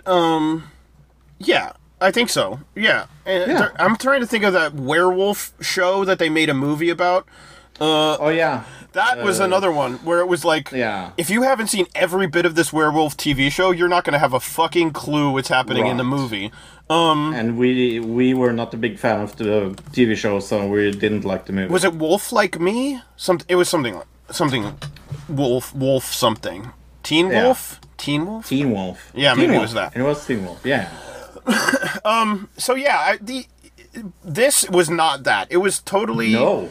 I was having so much fun with the characters and getting to know, like, the individual concepts. What I'm to understand is, like, this series, which I've seen 3.5 episodes. I don't know. You probably saw... Did you see the whole thing already? No, I've seen less than you. I've seen 2 episodes. Okay. I'm assuming that... I am going to watch more, by the way. Oh, yeah, for sure. I haven't that time. I added it to my list of things to finish before the end of the year, obviously. It's just really well put together. I know they spent a lot of money on it, and it shows. It shows. Yeah. It's the most expensive TV show per episode. Oh, per episode. Okay, that's crazy. Yeah. And mostly it is actually because most of the things you see in the show is not the CG. It is actually practical things. Well, like real example, castles. Yeah, they build the fucking ships in the show. Like, Right, yeah. To scale. To scale. That's crazy. And the animation is super crisp and looks like so amazing. good. Like all, right. We should say what it's about. It's about a world where pirates rule because rule the seas because one pirate hid a treasure years and years ago, and now all these people have been out trying to find this treasure for years and have. They even say there's one government against all these pirates, basically, in the world. That's how the world is. And there's one young boy who grows up in this world and wants to be the greatest pirate of all, right? And find this treasure called the One Piece. Yeah, and that is that's more or less the setup to the original show as well. So I can say this as a fan. I don't think they could have done better. I see nothing fucking wrong with this show. It is a little bit weird because I'm so a fan of many things, and when I see them turn it into like screen, it loses a lot of like meaning and things like that. I did not think they would do as good as job as they did. I can say nothing negative about this. Absolutely nothing. I just I'm scared a little bit that season, like the traditional we're gonna have a season 2 and then the show will never come back again because we spent so much fucking money on it. Also, I think also the strike is getting me a little like that too. Yeah, I didn't think about that. I mean, it's an amazing show though, and it's definitely worth checking out. I don't think lots of people would like this even if they don't like the pirate genre, because it's also more than just about pirates. There's sci-fi-ish elements or something. I don't know how to describe it. I'd give this I'm going to give it a 9. Yeah, and I'm going to give it a 10 out of 10. There was one thing where some of the first time you see that original pirate that gets killed, he's got the goofiest fake mustache ever. So there are some like weird costume things, but other than that, perfect. Perfect. Cool. That was fun. I don't regret not covering this because it's also a little bit hard to just watch one episode, to be fair. Yeah, it's definitely a bingeable show. Like, you just want to sit down and watch it all at once. That's why, that's what I'm going to do, at least. And I think the other, like we said, the other one is just, there's just so much more to talk about because there's so much weird crap going on in it.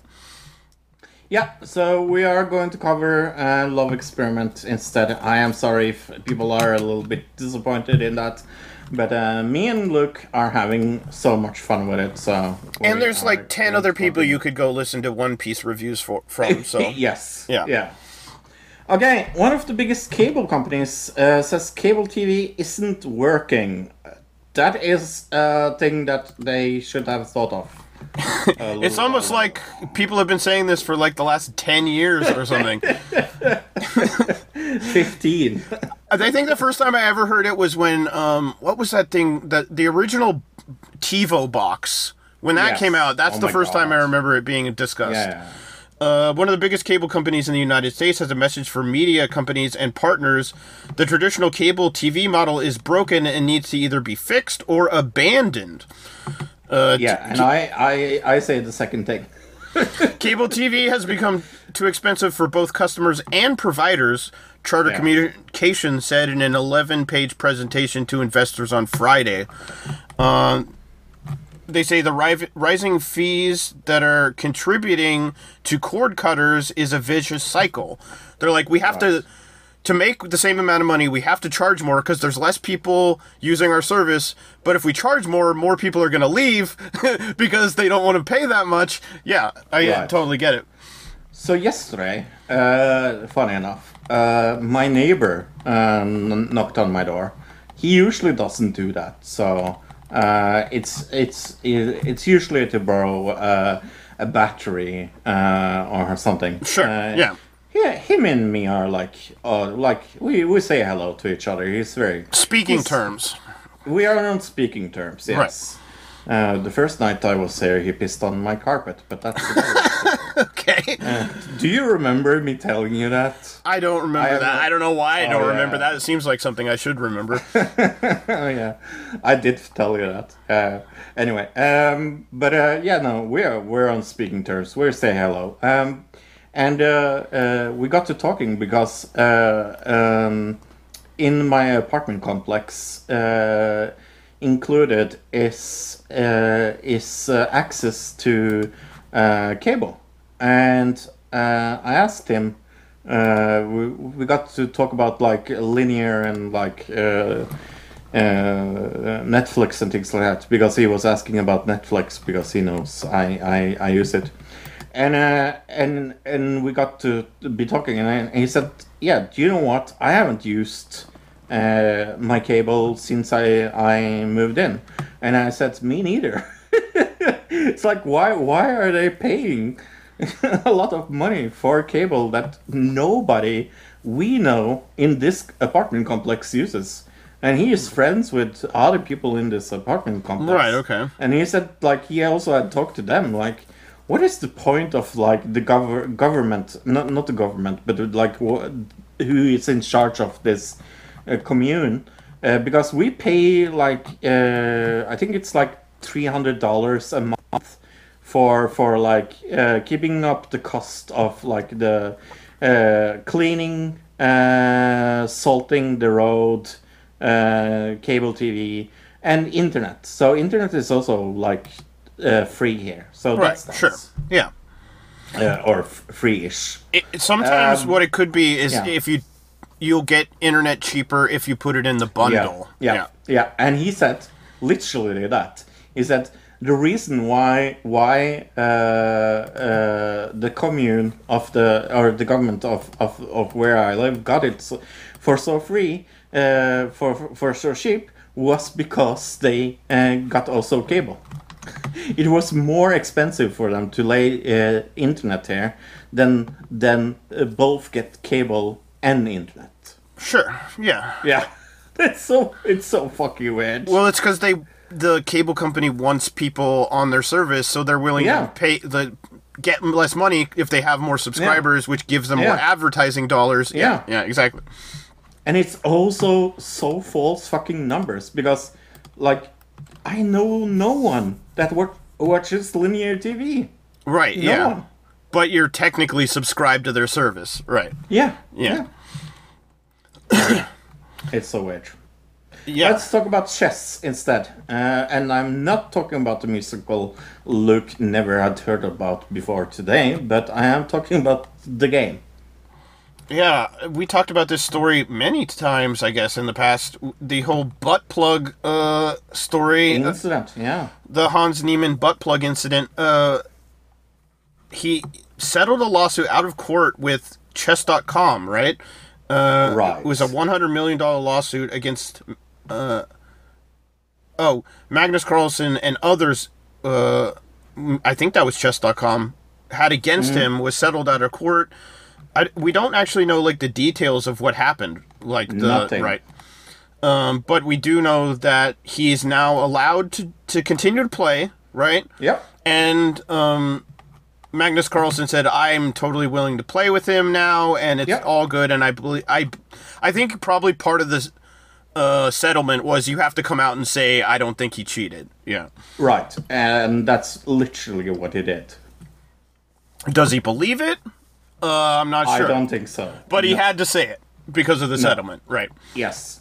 There is absolutely no chance in hell, and I say this with pretty confident in my voice that he believes what he said.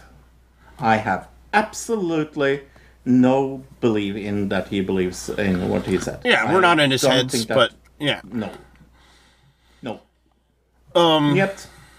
yeah, so that kind of the end of that whole thing, unless something comes up with him cheating again. Yeah. Like that was definitely a big controversy for sure this year. You know what I mean? I wouldn't be surprised if that ends up in our tournament of controversies at the end of the year. We will see. Yeah. I'm always thinking of things like that. If you want to learn about chess, there's lots of audiobooks about chess on Audible. That's www.audibletrial.com/ADC. If you want a free trial of Audible and a free book, that's audibletrial.com/ADC. Get a 30-day trial and a free credit for some kind of audio media on Audible. Cancel anytime and you get to keep your audio book or audio file, and it helps us out. Movie round. I guess I'm going to start with Ninja Turtles. Back in the half shell. So this is called Teenage Mutant Ninja Turtles Mutant Mayhem, a fully animated thing with absolutely no one other than Mia Rudolph. Seth Rogen, of course. Right, yeah. And Jackie Chan as Splinter. But not any known actors that plays Raphael Manchlo and so on.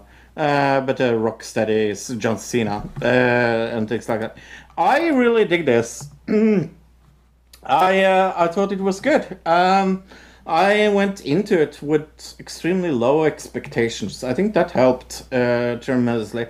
I'm not sure I like this kind of animation style, to be 110% honest. I get they are trying to modernize it from what we were used to. For me personally, I think that is maybe my biggest problem with it. Is the animation style. Yeah, I've seen a commercial. It looks, I don't know, like blocky, weird looking. Yeah. Yeah.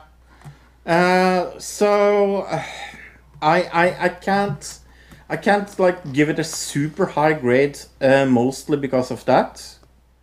And I think that's kind of the biggest problem. Because, okay. Like I said, I mean, one of the writers of this is fucking Seth Rogen. And I think the writing in it is very, very, very good. I think the story is very, very good. And it felt very like Teenage Ninja Turtles. But the animation was it was so distracting at times that it threw me a little... threw me a little out of enjoyment of the show itself, or the movie itself. Sorry. It has an IMDb rating at 7.4. I would probably have given it a 7 if it wasn't for the animation style. So I will give it a 6, sadly. Okay, let's talk about Plane, I guess. This came out way earlier in the year. Yeah. Which I've been wanting to see it just because it seemed like an interesting concept. It's about a pilot who's flying just a commercial airliner, and it hits a storm and they crash, but they crash onto this island that is run by a group of militants. Yeah, they have to try to get back home. The game Far Cry.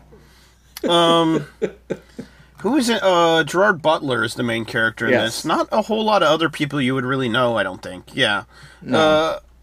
It was on Stars for a really long time, and I ended up getting the app just to watch this movie, mostly because you could get a month for $3, so it's I'll give it a shot. I'll be honest, cheap. The movie's middle of the road, kind of fun, popcorn, take your brain off of everything.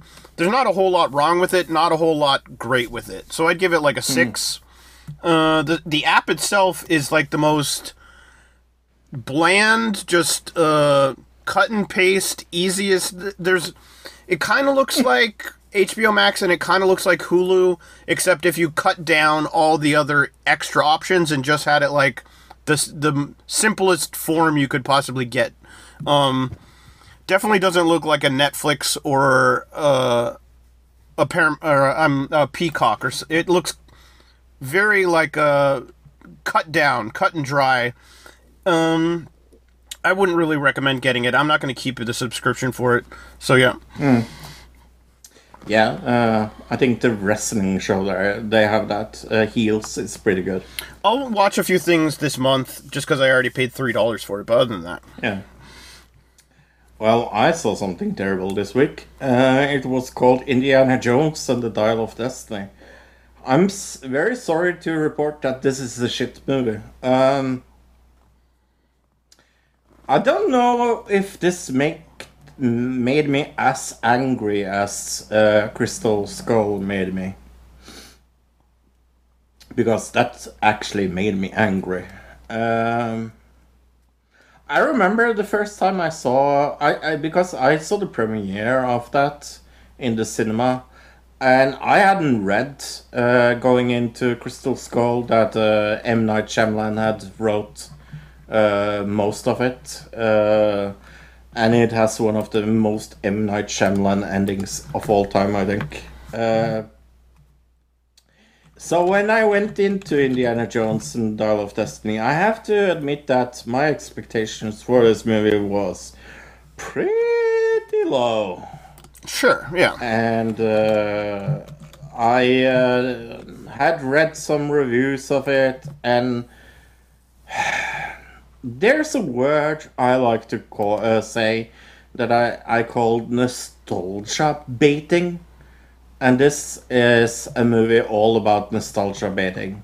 They are trying to put this movie into context with other movies in the franchise by de-aging Harrison Ford. It does not work. And I think... I'm not sure if I think this is worse or better than Crystal Skull, but I do think it's more or less on the same level. I think I had no enjoyment of this whatsoever. There are some very cool scenes in it, and I think that to a certain degree there are some very good acting in this. I very much like the villain. Mads Mikkelsen is very good as a villain, but he played the same fucking role in James Bond, so it felt a little like that. But yeah, no, I can't give it more than 4, I guess. Yeah, it's a disappointing 4. Okay, let's see. Let's talk about 1.5 Day, yeah? Or a day and a half? A day and a half. Day and a half. That's what it was called. Swedish movie. It's about a guy who kidnaps his wife to get his daughter back, and a hostage negotiator, I guess, who's with them. They end up getting in a car, and they kind of are trying to drive across the entire country, basically, is what it seems like. It's a road movie, kind of. It's a hostage road movie, yeah. Yeah. But it's very good. I'm not going to say that it's revolutionary in any ways, because it definitely isn't. No. And it felt like 1,000 other movies at points. But it's not bad in any way either. The acting is really good. There's good. Yeah, the acting says it. There's really good points in it, and then there's really good, or there's really like exciting spots, and then there's a lot of downtime. I wouldn't call it boring. I would just call it like it's suspenseful. Suspense building. Yeah, there you go. Yeah. That's it. Yeah. Yeah. I really liked the ending. Without spoiling it. I think they did as good as they could with the ending. Yeah, it was a little weird, like how you would... Yeah, the thing about these kind of movies, when we watch them together, we're always kind of guessing what's going to happen, obviously. And we didn't really... I mean, we guessed this, but it was like the last thing on our list that we thought would happen. Right. Yeah. Yeah. And it worked for this. but I don't think it would have worked otherwise. It has an indie feeling of it. That's one of the things I also liked about it, because it's very clearly shot on a budget. There are more or less 3 people in this movie. There are some side characters. I would say the performance of my liking was the parents, and they played a huge part in what I think of the ending. But her parents in this totally fucking changed the movie for me.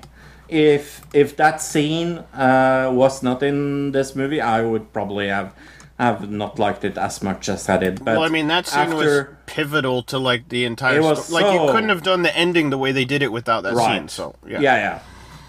So that making me hate them as much as I hate them was really good. But yeah, what do you give this movie? I think I'd give it a 7.5. Yeah, I'm right there by you. There's some bad green screen effect during some of the driving scenes in the background of the car. But like you said, it was done on a budget, clearly. So yeah.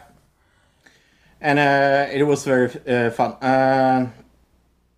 The director of this movie was in this movie the whole time. I like that. He's the policeman. He always plays a policeman, and he's very good at playing that role in this film as well. Okay, you give it a score? Yeah, I said 7.5. I totally agree with you. I said, you agreed with me. All right. Yes. Oh, your turn. Yeah, that was the last movie I saw. Oh, it was? Okay. I saw Hypnotic, but directed by Robert Rodriguez. Oh, yeah. I heard about this. Ben Affleck as the main character, and William Fincher as the bad guy. It's about a detective who his daughter dies, and he finds out that there's some kind of connection between the killer of his daughter and this string of bank robberies that is very strange, because they go into the bank and they only steal one safety deposit box per bank. They don't go in and steal cash. They don't go in and steal a whole bunch of jewels or anything. They go into each bank and just steal one safety deposit box. And he finds out there's some weird connection between that and the guy who killed his daughter like a few years ago. He's currently like in therapy for that, and he goes. So it's kind of a crime drama, but also has a bunch of sci-fi elements I don't really want to talk about because you just have to see it. Right. Yeah, it's kind of it's super interesting concept. The filming of it feels like they brought this movie directly out of 2008. Like 2010 at the latest, somewhere in the early 2000s, mid 2000s is what I'm thinking. I mean, Ben Affleck doesn't help with that, obviously, but the way the movie is put together, the way it's filmed, it just feels like early 2000s film. Even the concept for it kind of feels like something that would have been made back then. It just doesn't feel 2023. So in that way, it feels old, old hat or whatever. I'm thinking I'm probably going to give it like a 3.5, I'm guessing. Ooh, that's low. The storyline's interesting, but everything around it is really broken. But I do like the ending. It's got a kind of a nice twist ending to it. So yeah, it's not good at all whatsoever, but I think it's worth checking out just for the story. Yeah. Is this a movie you think I would like? I think you probably have fun with it. It's like one you can turn your brain off and watch. You don't really need to like it. It's kind of a thinker, but like not very much at all. It's like it's like a low budget. I don't want to say that because it'll spoil things. So it's a low budget something movie. There you go. It's low budget. That's all. something movie. Right, I was gonna compare it to another movie, but I realized if I said that, it would spoil what's in this movie, and yeah, That would spoil. yeah, exactly. Yeah. So I'm not gonna do that. Yeah. It's like a low budget The Sixth Sense. Oh, you mean he sees dead Ghosts, people? right? Exactly. Yeah. Yeah.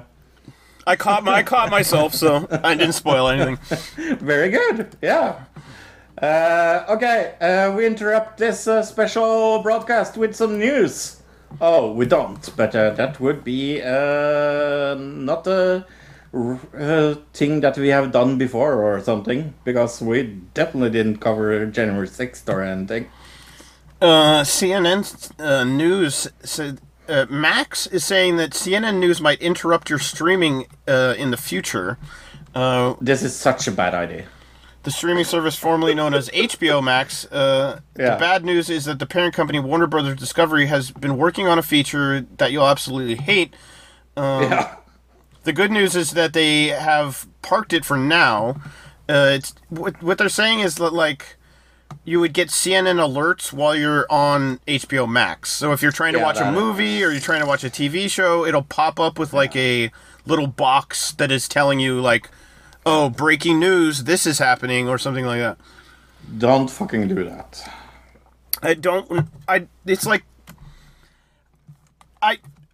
There's something that's happened in the last bunch of years, not only with streaming service sites and their interfaces, like their user interface, but also with just social media user interfaces and website interfaces, where it's like they make it intentionally complicated to try to trick you into watching what they want you to watch, or seeing the tweet that they want you to see, or you know, the Facebook post they want you to see, the sponsored thing on Prime that they want you to. Follow the narrative. Yeah, the sponsored item they want you to buy on Amazon. Like it's all these things aren't built like for your convenience. They're built like completely the opposite of being convenient for you, which is like super annoying. And this is just like a symptom of that, I think. Yeah.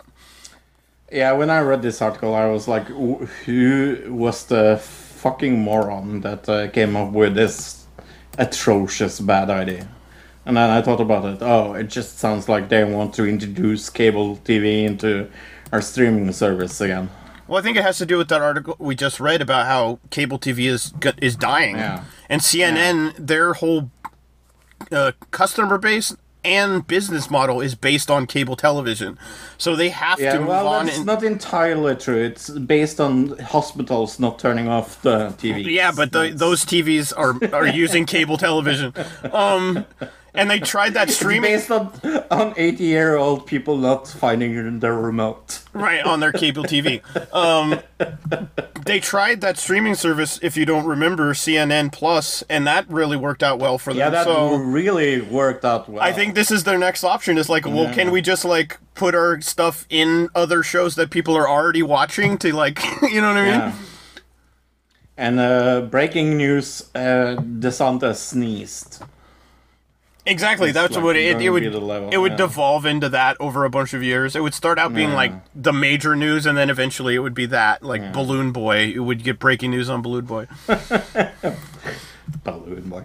Do you think those parents and that kid talk to each other today? Today, Yeah. that's a good question. I don't know. Yeah, I don't know. What Probably an not. awful mother. Probably not. Yeah. Right? Yeah. What's some fucking awful parenting? I mean, I thought I had bad parents. That was bad until that. Well, let's watch a trailer about the balloon mom, the good mother. Vertical. Hilary Swank. So that means that she has to be boxing in this movie, because that's what she does. She's never been in any other movie but that boxing movie. I need to. Nope. Never. I don't think that's what you should be thinking about right now, Mom. I loved Michael, and I'm sad Is there like a weird tint to all the shots in this? Like a blue white. Like look at that. There's like a blue white tint happening. You know I didn't make Yeah, that is No, weird. I know that. It's definitely trying to look very in there. Oh yeah, that's a stylistic choice. That wasn't like a Oh yeah. Oh, this looks terrible. That's about $50,000 worth of Oh my video. god, that is a bad shot. I want you to... Right? Yeah, you Her can barely face see there? what's That was- happening. So bad. Michael might have been in business together. Selling hair. Okay, Oh, is so this- this is clearly a director that's trying to be very indie with okay budget. And they got Hilary Swank somehow. No, he would not. Yeah. Yeah. Two-time nominated? What was the other thing she was nominated for? I don't know. I know she was for $1 Million Baby. Well, maybe it was twice for the same movie in different categories. Not really. Oh, that could be, yeah. Yeah. You followed him? He could have killed you. Yeah, this just looks so generic. Like, Yeah. kind of looks like it's trying to rip off Breaking Bad a little bit. Oh, yeah. Oh my god. Saw the person who broke in. Jesus But I think it's Christ about- almighty. I think it's about fentanyl. I think that's what this whole thing is. It's a little bit funny how close to the lady from Grey's Anatomy she looks without makeup. See it for what it is. I don't see that at all, but okay. You're talking about the main Yeah. character? Yeah, the main character from Grey's Anatomy. Yeah. I was like, oh fuck, she looks like Ellen, whatever her first. Right, I know who you're talking about. I just don't see it. Yeah, I know more than anyone. especially with short hair, she looks like her. Oh. Maybe I just haven't seen the Grey's Autonomy lady in a while or something. Maybe that's... Yeah. Okay, what is this totally going to be Oscar-nominated movie about? Because I've seen the scores for this. After the murder of her estranged son, a journalist forms an unlikely alliance with his pregnant girlfriend to track down those responsible. Together they confront a world of drugs and corruption in the underbelly of a small city. It's called The Good Mother, I should have said. 19% on Rotten Tomatoes, 5.8 out of 10 on IMDb, though, but 32% on Fandango, and 63% of Google users liked it, which is low for Google users. Yeah, like I was telling Luke, it has 32 audience score on Rotten Tomatoes, 19 with people that critique it. That's not very high. No, but I got a 10 out of 10 from the IMDb, so we can start out with a good Oh one my here. god, that sounds amazing. Excellent meditation on grief and the family ties that bind. Hilary Swank and Marissa, a mother mourning the loss of her son, what seems like an open and shut case turns into something more sinister as the movie moves along. Jack Renner stars as Marissa's other son, a cop who shoulders the burden of holding what is left of his family together. It will keep you guessing until the very end. Highly recommend. Okay. Well, Geraldine J also gave it pretty good score on Rotten Tomatoes. She gave it 5 out of 6 stars. Maybe too artsy for mainstream crowds. Yeah, that's definitely the problem. But for me, it echoed the epic tragedy sweeping small towns in a thoughtful way. I thought that's what it was about. 6 out of 10 on IMDb from Sub-Exo Gravity. Catch it at home, don't see it in the theaters. It's not a bad movie, but whether you like it or not, there is a style of movie that we are now used to seeing on the big screen and a style of movie we're used to seeing at home. I don't want to seem like I didn't like the movie. It was a good crime drama and had some pretty good acting. It was a slow drama. It was a slow drama that went by too fast, but it was cool story. But the story was cool to unravel. I would recommend paying the money to see it in the comfort of your own home, though. There you go. Okay. Concelo T gave it half a star and said, Hilary Swank is not worth my time or money. I just watched my last movie starring her. $1 Million Baby was her last hit, and from then on it has gone downhill. Not only the story dark, the entire movie was so as well, that you could not hardly see what was going on. Bad filming, bad directing, bad writing, and bad acting. I would rather have a room coded a root canal And then we sit through this movie again. My husband rolled asleep. He was so bored. When the movie ended, of course, we were shocked because the ending was so terrible. But the only good thing was that the movie was finally over and we could leave. That's a funny review. Okay. Which one do we want to see the most, I guess? Maybe we should talk about the other movies. Oh, we should talk about the other movies, right. Maybe before we talk about the... Well, we want to see Zombie Town. I don't know how I got that far ahead. You skipped. Two teens uncover a centuries-old secret when they decide to watch a zombie movie on Halloween night. However, when the townspeople themselves turn into the undead, they must track down an infamous filmmaker to break the curse before it's too late. 5.3 out of 10 on IMDb. 75% on Rotten Tomatoes. 54% of Google users liked it. It's got Dan Aykroyd and Chevy Chase. So it's a movie from 1994? It's... I don't know. There was another Zombie Town that came out in 2007 that does not have the same people in it and is not directed by the same person.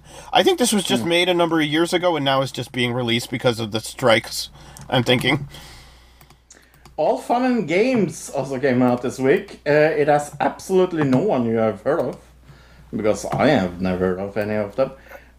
Salem teens discover a cursed knife unleashing... A cursed knife? I have never heard of that in a movie before.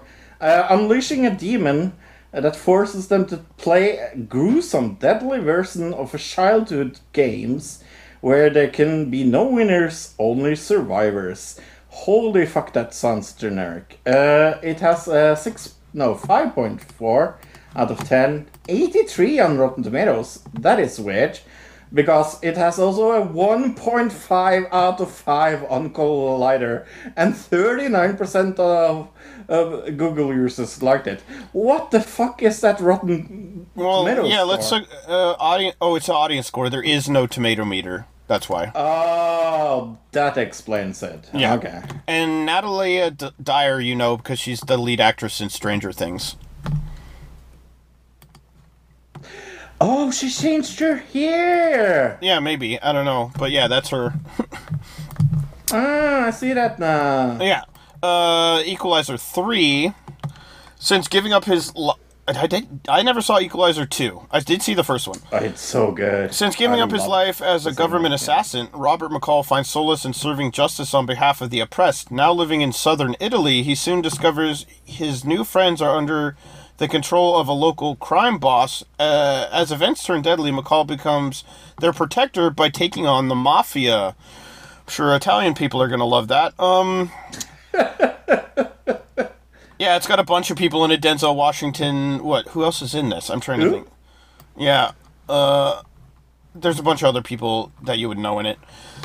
Let's see. Am I seeing scores? Here we are. 7.1 out of 10 on IMDb. 75% on Rotten Tomatoes. 92% of Google users liked it. So pretty standard scores there, I guess. Escalation. I'm assuming that's the name of the movie. A former police officer teams up with a detective to track down his brother's murderer. It has Cindy Sampson. I know who that is.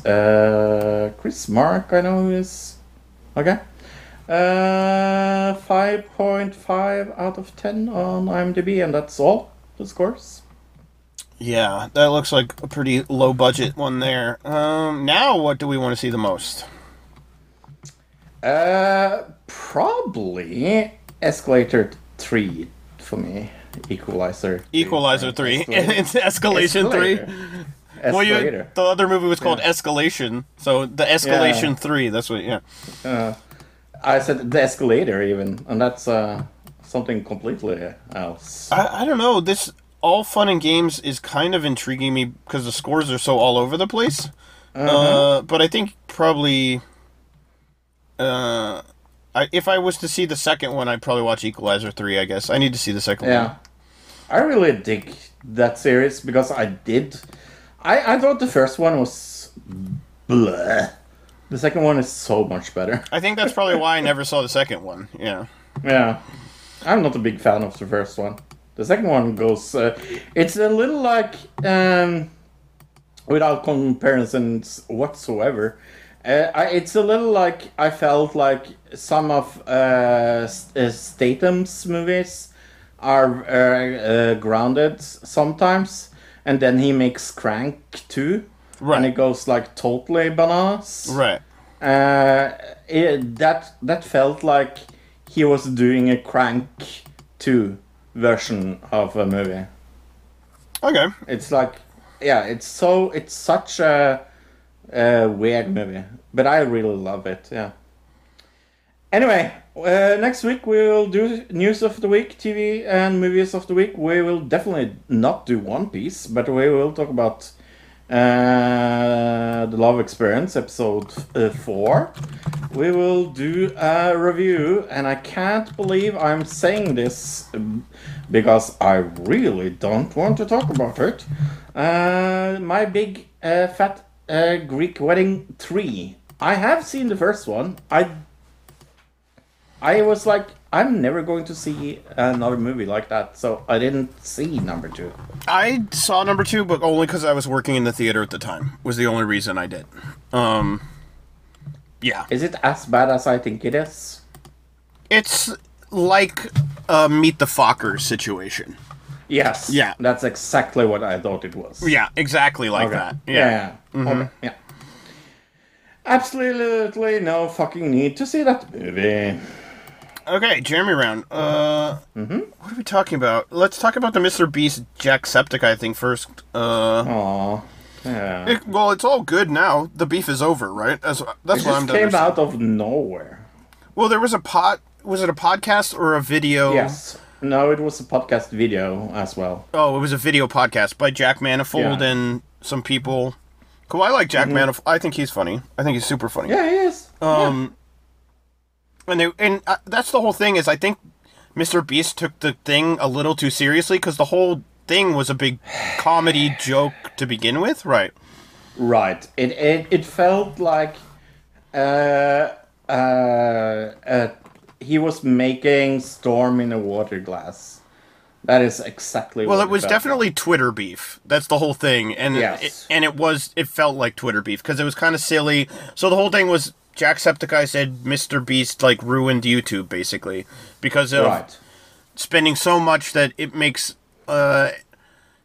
it takes the fun out of just making little videos, which the origination of YouTube was like just, you film a video yourself and just upload it and hope somebody sees it, basically.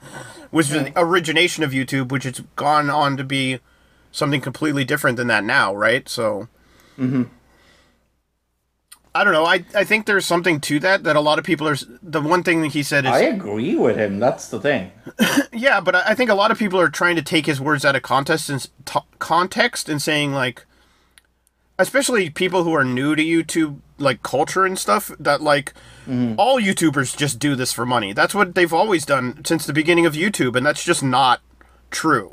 It's like YouTube didn't start out as everybody on there was making money. A lot of the originators of YouTube did it for fun. They didn't think they could make any money at the beginning, right? Because there wasn't any advertising on YouTube at the beginning. So, yeah.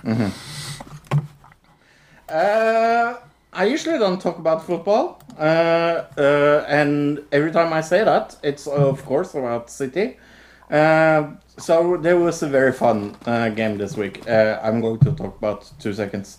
So City was playing against Fulham, and Fulham scored the first goal, and when the game was over, City won 5-1, and Holland scored 3 goals, and it was one of the most fun games I have seen in quite a while.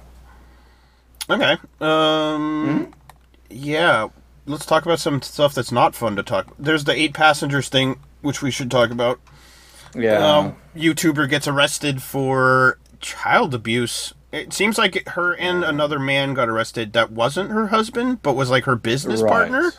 Yeah. Yes, as I understand it. This is an ongoing thing because there. Even just today, Yes. I saw there was an update that I haven't looked into yet. Me neither. So we have to tread a tiny bit careful. Right, because like they just were arrested. They haven't been charged with anything even yet or Right. anything like that. So, but even the family has come out and said they had in the past they had tried to do something about what was happening, and so like it's pretty confirmed at this point. But yeah, there was a pretty major Mormon YouTuber who was like part of a whole Mormon group of YouTubers who got arrested for at least arrested for what is people are saying is child abuse. Yeah, it's pretty bad I stuff. of course know of them because my past.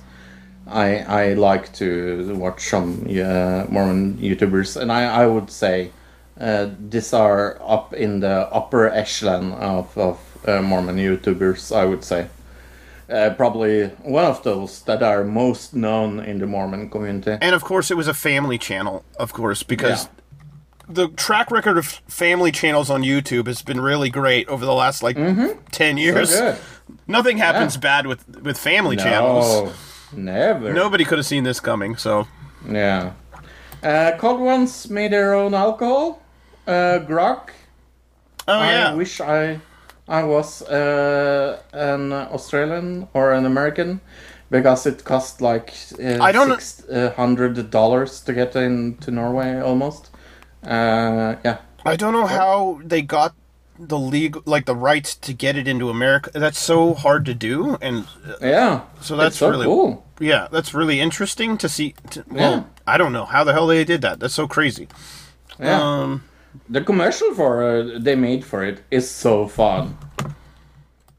Oh yeah. I watched the the 3-minute video they made. Yeah. Well, they've been talking about it for a little while now, but this was Yeah. the official release thing or whatever. Yeah. Right. Are we going to talk about CM Punk? That was the next. Well, I was let's do that last because this Okay. one is Yes. a little uncomfortable. But the EDP thing, he got caught again. Yep. Yeah, that's all we need to say about that. Yeah. Google it. Google it. He's infamous on online at this point. Definitely A infamous. tiny bit infamous. Tiny. Yeah, CM Punk, there's actually a few different wrestling controversies over the weekend, but that's because there were multiple Hoo-ha! pay-per-views also. That's the reason why, right? Yes. So yeah, go into the CM Punk stuff. You know more about it than I do, to be honest, probably. Yeah, because guess what? I'm going to plug a little tiny show called That Wrestling Show. I am on every week, and he's been very nice plugging us at the end of every show. So I should plug a podcast I'm on. But yeah, we talked about it.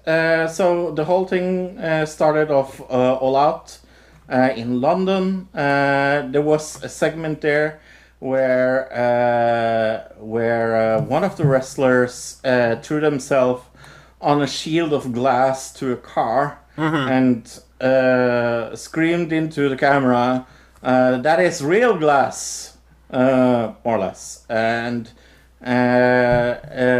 there's a story behind that because him and CM Punk worked together, and CM Punk didn't want glass in their match. Right. So it was more less like making fun of CM Punk in a promo. So when he came backstage, the official story, and I'm going to keep it on the official story because I don't care about the other side, Right.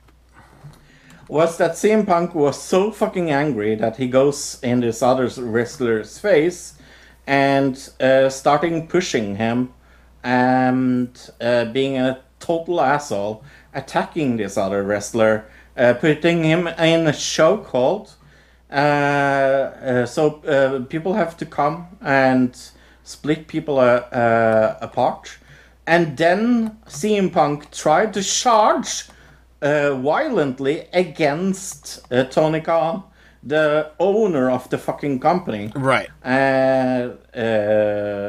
saying that he quits. And this was just before his match against Samoa Joe. Samoa Joe being the hero of this story, getting Punk down in anger, getting him out, having one of the best matches on the card, by the way, with CM Punk. And then there was an internal investigation that went through this. There was this legal part of AEW that said to Tony Khan, you should fire CM Punk and because of his conduct. And that is what he did. Now, I think that is very good. Do I think it's a little too late? Yes. He should have done it a fucking year ago. But it is what it is. Well, not only that, maybe he shouldn't have rehired him in the first place after the first time he did this exact same thing in the backstage. Right. Yeah. I think putting the other wrestlers in the situation where they were already knew that this could happen. Yeah. And then I think this is from today. Tony Khan has come out and said, I don't want to discuss the terms of separation. I think it's best to say, first of all, I very much want to thank Phil CM Punk for everything he did as an AEW wrestler, but I don't think it was an easy decision for anybody on the discipline committee or outside the council or for me to do something like that, but I do think it's the right move. So, yeah, I